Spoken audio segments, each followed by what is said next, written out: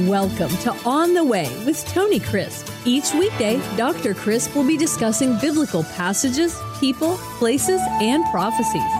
Tune in daily to start your day right and deepen your understanding of how to better walk the way and enjoy the journey.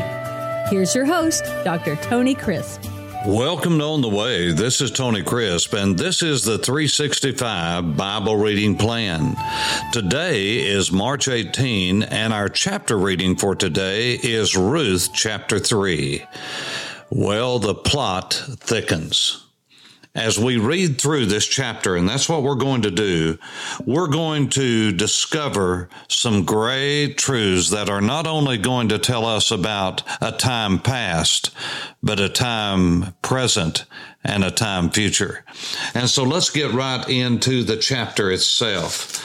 Now, this is the story of how Boaz and Ruth got together.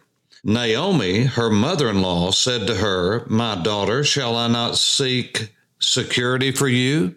And the term there is the word nuach. Nuach is the word. We have a Latin name to it in the Old Testament.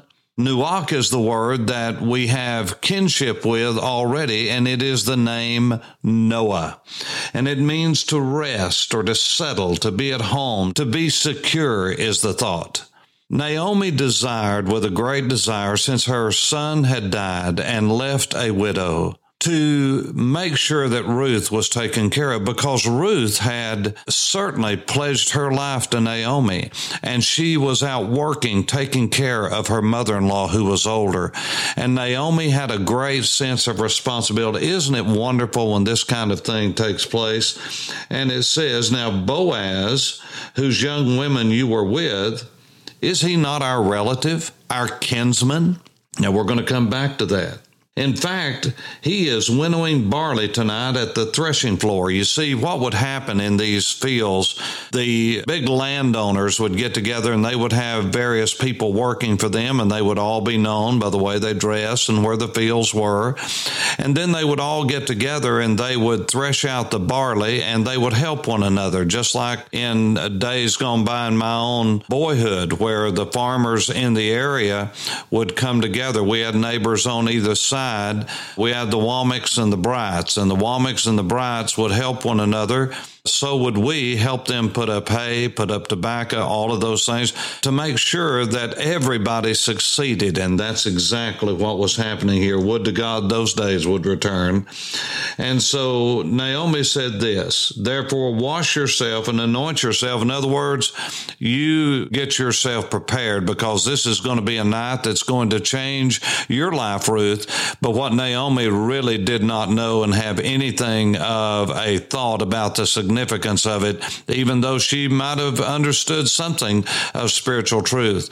But this night was going to change eternity. This night was going to be the beginning of something that would produce the line of the Messiah, and it would do it exponentially with the birth of the Son, and then the Son, and then the Son who would be King David.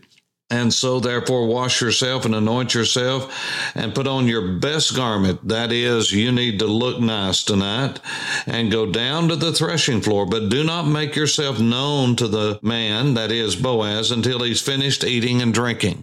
So here was the way it happened. After the day of hard work, now it was harvest time. All of the sheaves were in, and they would begin to winnow the wheat. They had a process that they went through, and it was very tedious, and it took a lot of labor and a lot of effort. And then they would have a big meal together. And of course, after eating and drinking, not overly so from the standpoint of drinking, but just wine. It was a harvest time. It was a wonderful time. They would then lie down and they would sleep for the night and get up and start again. And so Naomi knew this. She was from Bethlehem. She had seen this over and over again. She said, "Now, Ruth, you get on your very best. When he's had a good meal and he beds down for the night, here's what I want you to do.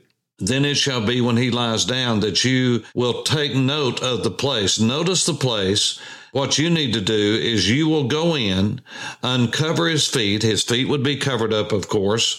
because those nights are still in the spring of the year, the early spring during barley harvest, the nights can still get chilly. Remember that Bethlehem is very high. Jerusalem is 2,400 feet above sea level, and so it's along this ridge, and as you go south, it goes up and down. Hebron is 3,000 or so. That's south of there. And it says, when you uncover his feet and lie down, he will tell you what you should do. Now, Naomi was very confident of this older man, and he would have been younger than Naomi, but perhaps not much younger. So she knew what his custom and his background was. And she said to her, all that you say to me, I will do. This is what Ruth said to Naomi. So she went down to the threshing floor and did according to all that her mother-in-law instructed her. And after that, Boaz had eaten and drunk, and his heart was cheerful. In other words, he really felt good. He went to lie down at the end of the heap of grain. That was his, to make sure no one was going to come in and steal it during the night. And she came softly, uncovered his feet, and lay down. This is important because, you see, Ruth would have understood that she might not be successful. And she had great respect for her elders, obviously, in the way that she treated Naomi. And so this was an older man, a wealthy man, a very well-known man. And so she would have gone in furtively and would have done so that no one would see her going in, because if this didn't work out, and what she was about to do, this was a big risk on her part, and she was rejected, then she could ease back out and Boaz would not be shamed, nor would she be shamed, but primarily Boaz was her thought, because she didn't want her good to be evil spoken of. And so she wanted to make sure that if this didn't work out, that Boaz's integrity and his reputation was still intact. She could, just as furtively as she came in, she could leave very, very quietly, and no harm would be done. And so now it happened at midnight, the man was startled and turned himself, and there a woman was lying at his feet. And he said, who are you? And she answered, I am Ruth, your maidservant. Take your maidservant under your wing, for you are a close relative. You are a kinsman redeemer. You are a Goel, G-O''E-L, a Goel. That's translated kinsman redeemer. Now, we'll come back to that. Then he said, blessed are you of the Lord, Hashem, my daughter, for you have shown more kindness at the end than at the beginning, in that you did not go after younger men, whether poor or rich. Because, see, there were some young, good-looking guys around there that had wealth. They were up and coming. That's not where her heart was. She was after a man that was mature. She had already had a young man with Naomi's son, and now she was wanting stability not only for her, but for her mother-in-law. And he said, my daughter, do not fear. I will do for you all that you request, for all the people of my town know that you are a virtuous woman. Wow, this just blesses my heart. Now it is true that I am a close relative, a near kinsman. However, there is a relative closer than I. You see, the law of the kinsman redeemer, it had to be the closest kin. If it wasn't a brother, then it had to be a dodi, an uncle. It had to be someone who's beloved, someone that was very close. And so he said, I will do what I need to do. He said, there is a relative closer than I. Stay this night. In the morning it shall be, if he will perform the duty of a close relative for you, good. Let him do it. In other words, if he wants to marry you, if he wants to redeem Elimelech's plot of land, then he can do it. And I will honor him in doing that. But if not, I will take care of it. And in taking care of that, I get you, Ruth. That was the real prize. And so he said, let's see what God does. But if he does not want to perform the duty for you, then I will perform the duty for you. As the Lord lives, lie down until morning. So she lay at his feet until morning, and she arose before one could recognize another. In other words, it was still dark, so that she would not shame him or her. Do not let it be known that the woman came to the threshing floor. Also, he said, bring the shawl that is on you and hold it. And when she held it, he measured 6 ephahs of barley and laid it on her. Then she went into the city. In other words, he gave her a big lot of food that she and Naomi could keep some and they could sell it. It says that she went and said, look what this man has done. 6 ephahs of barley he gave to me For he said to me, do not go empty-handed to your mother-in-law. See, it was almost like a prenuptial gift. And then she said, sit still, my daughter, until you know the matter and how it will turn out. Listen to this. For the man will not rest until he has concluded this matter this day. See, Naomi knew the customs of the Goel. Now, what is this kinsman redeemer? Well, just if you could, just take just a few minutes and listen to this. You see, the kinsman redeemer, the Goel, the law of the Goel is a fascinating thing. I want to tell you 2 or 3 things about the redemption process. You see, when someone died, a near relative could come, and if the person couldn't keep the land, they could redeem it and raise up a son or a family in the name of the person whose property it was that died or lost it through bad financial decisions or whatever the case. In other words, they lost everything. They were lost. They could not get out of bondage. They could not have what they once had. It had been lost in some way or another. In other words, the great position that they had of favor had been lost or they had died. And so redemption in the Bible was of a person or property, that is, of an inheritance. And so the Redeemer must be a kinsman. In other words, he must be a close relative. And if that relative that was the closest could not redeem or was not willing to redeem, then it passed on to the next and the next and the next. And so someone would redeem it because someone would want the property. But with the property also came the responsibilities of husbandry, and also came the responsibility of taking care of whoever it was that came with the property. So the Redeemer must be a kinsman. The Redeemer must be able to redeem. In other words, he had to have the wealth, the power, the authority, whatever it was that he needed in order to redeem. The Redeemer must be willing to. You see, not only must he be able and be a kinsman and a close relative, but he also must be willing to do it, because you didn't have to do it. And as you will see in the next chapter, that's exactly what happened. You see, the man wanted the property, but he didn't want Ruth. He didn't want Naomi. He didn't want the responsibility for that. And so the next man up was Boaz. But Boaz, honoring that, said, if you can do it and you're able to do that, you've got to be willing. So the man was able. He was a man of means, and he could have done it. He was the closest of the kinsmen, but he was not willing to do it. And then it was only when the redemption price was fully paid that the redemption took place. You see, you couldn't just talk about it. You had to do it. You couldn't just write an IOU. You had to come up with the cash right then. You had to pay the debt in full. And when you paid the debt in full, you got everything that comes with it. You bought someone. You bought the property. You bought the possession when you paid in full. Now, lest you have not caught on yet, Jesus, Yeshua HaMashiach, is our Goel. He is our kinsman redeemer.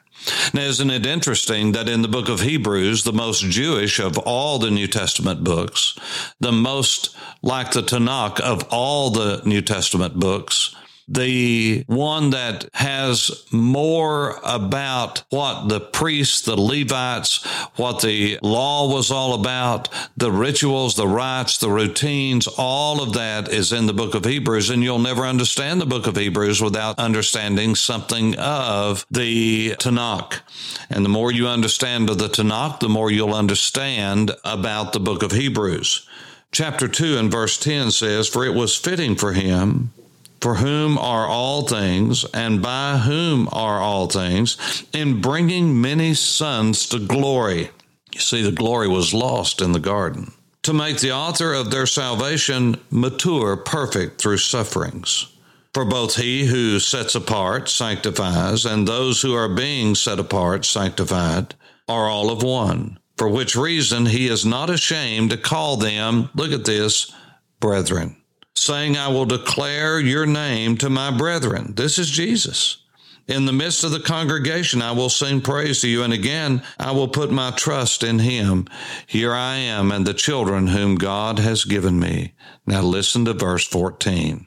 Inasmuch then as the children have partaken of flesh and blood, that is, mankind is flesh and blood. He himself, that is Jesus, likewise shared in the same. He became a kinsman, that through death he might destroy him who had the power of death, that is the devil, and release those who through fear of death were all their lifetime subject to bondage. You see, when Adam sinned, then all of his posterity after him would be born sinners. They would be born into bondage. And so our Goel, our kinsman redeemer, who is able, who is all-powerful, he became our kinsman redeemer in that he robed himself in flesh, took on what is called the hypostatic union by theologians. That means when Jesus was born in Bethlehem, he is forever the God-man. He didn't just robe himself with flesh and then take it off. Oh no, he is forever the Son of God and the Son of Man.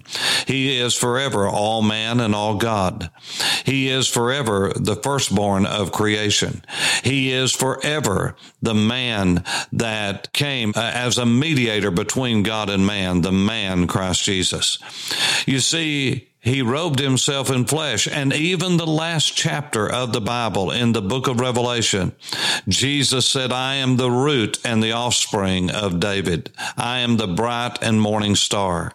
You see, he was born into the line of David, but he is the root of David. That is, he was the one from which David came and all of his lineage. And he is the offspring of David in the sense that he was born in the lineage and line of David. He is the bright and morning star. He is Jewish then, and he is Jewish now and forever will be. And so he took on flesh and blood. Why? So that he could come and redeem us. Because it is by one man that death entered into the world, and death by sin. And so it is by one man that we are redeemed. All in Adam die, all in Jesus live. How do you get into Adam? You're born of the flesh, and you're born of mankind and the seed of man. How is it that you become in Christ and part of the family of God? You are born from above. You're born spiritually. And so Jesus became a partaker of our flesh and blood so he could become our kinsman redeemer, our Goel. He is able to redeem. Not only is he able to redeem, he is willing to redeem. He came willingly. He laid aside his glory, not his prerogatives, not his deity, not anything like that, not his attributes. He laid aside the glory. And Peter, James, and John got a glimpse of that when God pulled back the curtain for just a bit on what we call the Mount of Transfiguration. But now listen. He's going to bring many sons to glory. Why? Because he shed his glory to come here, then to give us his glory after he did what only he could do. And that is, not only was he able, not only was he willing, but he paid the full redemption price. This is why when Jesus died on the cross, before he gave up his spirit to the Father, he said to Telestai, it is finished. The debt has been paid in full. And because of that, you and I will live forever, free from bondage. The debt has been paid. Our kinsman redeemer is alive, and his name is Yeshua. He is the Son of Man. He is the Son of God. Think about it as you walk on the way. This is Tony Crisp. Thanks for listening to On the Way with Tony Crisp. Tune in every weekday for information on biblical passages, people, places, and prophecies. Fridays are for your questions. Email your questions to questions@tonycrisp.org. Then just listen for your question to be answered on Friday's podcast. That's questions@tonycrisp.org. Thanks for listening and have a blessed day on the way.